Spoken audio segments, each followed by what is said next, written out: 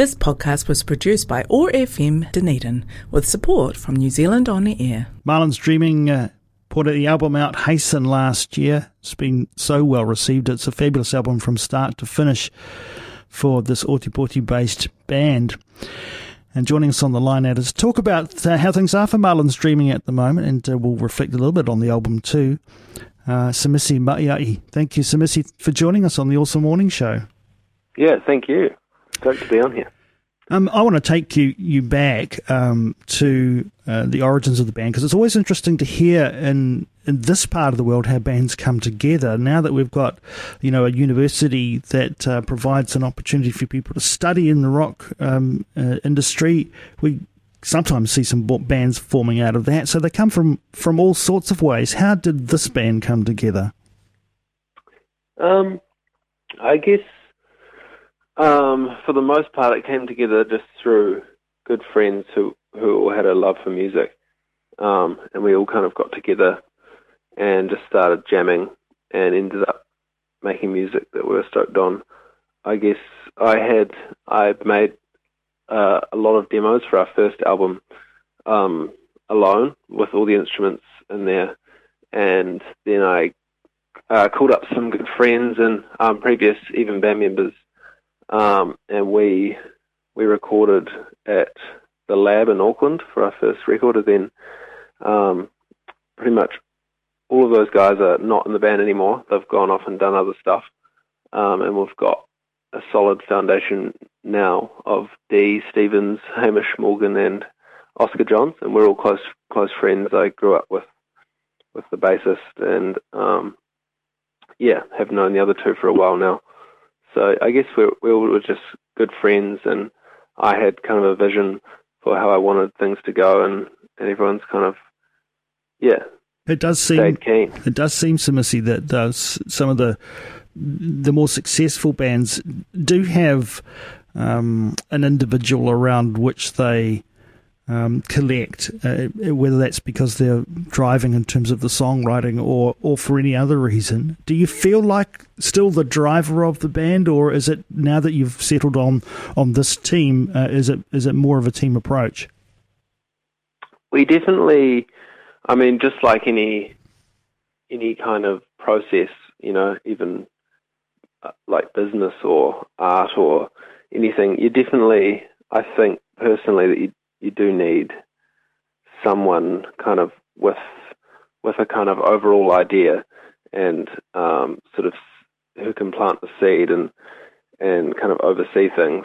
But we definitely try to come up with, albums and, decisions around what we do as a band, like if we play this show, if we don't, or, structural things with the songs. We definitely try to come up with that stuff together and make sure everyone's happy, whether someone else says something, or a suggestion, or I say a suggestion. We don't move forward unless everyone's feeling on board with that. So I think in that way we're definitely really collaborative. But I personally definitely have a huge sort of say in how a song might go, because I'll write the lyrics, and I may write the whole chord progression, or I may just have lyrics and a few chords, then we kind of work that out together. But yeah, Hasten is such a strong album. There must certainly be a degree of frustration that you haven't been able to get out there to date and celebrate it in the way you might have planned.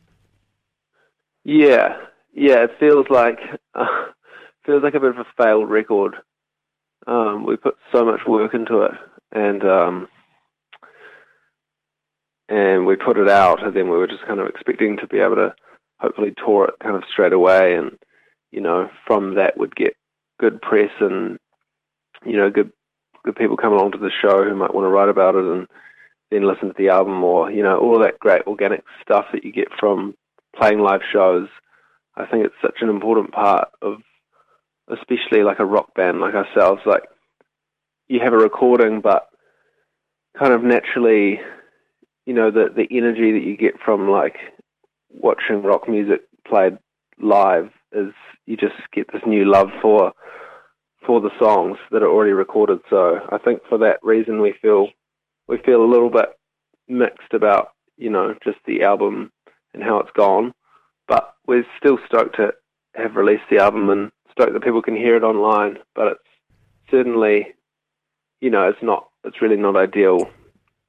We have kind of different reinterpretations of songs live, and, it very much felt like I really wanted people to hear it live, There is also, I guess, the relationship of a band on the road together. There's that, while you're still young, the opportunity to have that shared experience that you kind of expect is going to be available to you when you put as much work as you have into an album. The relationships with your band, how are you keeping all that together through the periods of inactivity? Well, I guess that's where we've been lucky. We're all really close, and we probably see each other probably 3 or 4 times a week. Anyway, whether it's for practice, set up and jam, or just go out to get something to eat or something. And we all kind of value each other as really close friends. So I think in that regard, it's actually been really awesome. Having this time not actually touring and being able to just hang out as a crew and not have the stress of, some tours can be a lot of pressure, and you kind of, sometimes it's not super healthy, the relationship, because obviously you're moving around every day, and you might have a bad performance and you feel off, but you can't really get space, so sometimes they can be tough, but they obviously spend a lot of time together, so you get close. But since we haven't been able to tour, we've kind of had all these weird postpones, so we've practiced heaps, and then the show gets cancelled, but we're already tight, so we're like, okay, well, let's write some more music or keep jamming, it's been actually awesome to hang out. We all live in Ōtepoti, so we all actually spend a lot of time together. But you do have the prospect of the forthcoming tour, the rescheduled tour ahead of you. How are you feeling about that and its prospects at the moment? I think, I hate to say it, but I feel almost slightly dubious about it. It feels like it's like our third postpone or something, and we're so keen to play it.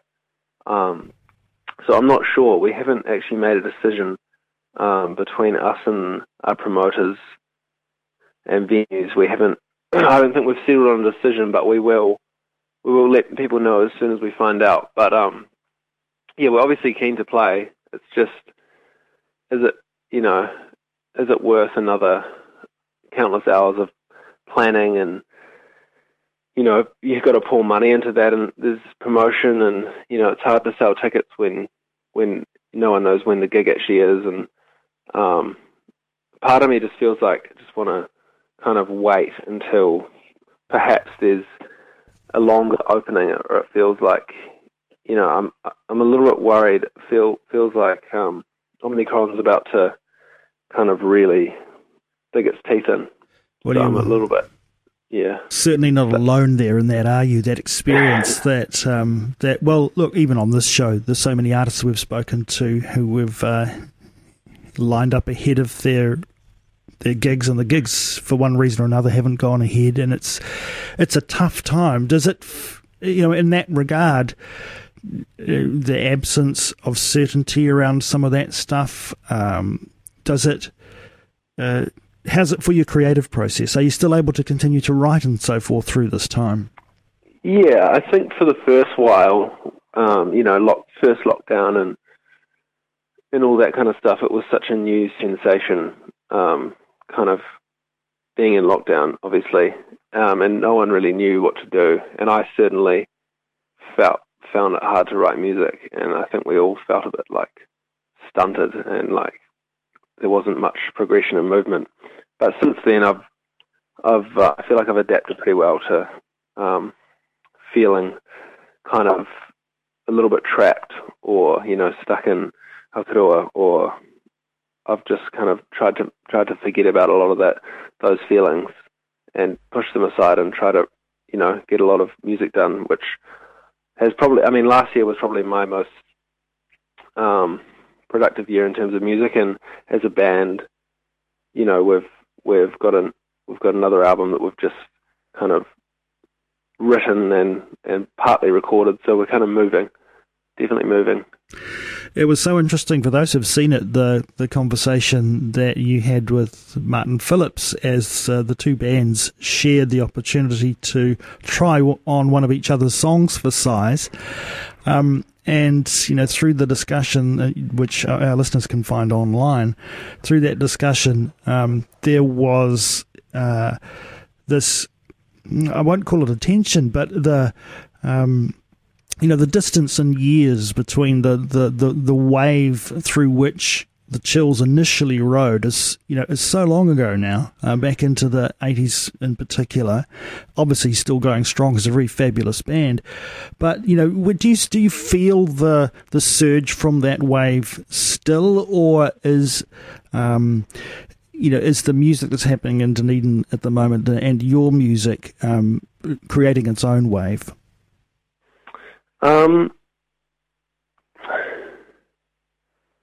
Yeah, that's an interesting question.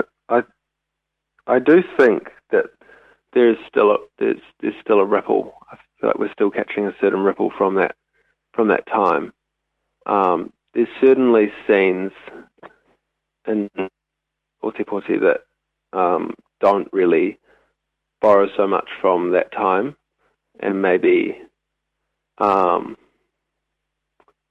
doing kind of heavier stuff, or a little bit more kind of math rock inspired kind of stuff, more maybe inspired by kind of early 2000s bands and late 90s bands from the States and from England. But I think we're definitely super influenced by it, and I don't think that we're kind of creating a new wave of rock music. I feel like for the most part, we're not, super experimental and kind of cutting edge. I think I just personally always just want to write a good song. I really like the Beatles and bands that aren't too kind of out there, I guess. I really I love a good song, so I'm always trying to write a good song, and I'm not thinking about trying to create a new canvas. And I mean, it's certainly something that everyone feels like they want to do, I guess. You want to be new and exciting and interesting, but at the same time, I think there's still a recipe for a good song, and it still is, like there's a certain structure that I definitely just lean towards, and I still love. Well, Hasten, the album, is full of good songs, and if you might not initially be able to get out there and hear these songs performed live, of course you can find it. And what medium is the album still available? Have you put it out across digital and vinyl and so forth? Yeah, we've got on it's like a website, marlinstreaming.com. Which is quite recent. We had a huge delay on those, so they're finally available, and they should be in pretty much good store. And we've got it all over the web as well. Yeah, all streaming platforms. So yeah, whatever medium floats your boat. Easy to find. Look for it, Marlin's Dreaming. And if you do get the chance to support Marlin's Dreaming in their tour, fingers crossed on that one. Whenever it might happen, get out there and see them live. They're a very, very popular band all over the country. And it's been such a pleasure to talk with you today, Semisi. And today we're going to go out with a track from the album called Trophies. Tell us about this song. This one we actually recorded in Wellington at a little studio way out in this sort of weird industrial area in Newtown. We love this song. We shot a really cool music video for this in Dunedin on 16mm film, and had to send it away to the States to get developed, and it took a long time, but we're very happy with the result. Well, check it out online and listen now. Marlin's Dreaming with Trophies. Kia ora, thanks so much for joining us, Semisi. Thanks so much. This podcast was produced by OARfM Dunedin with support from New Zealand On the Air.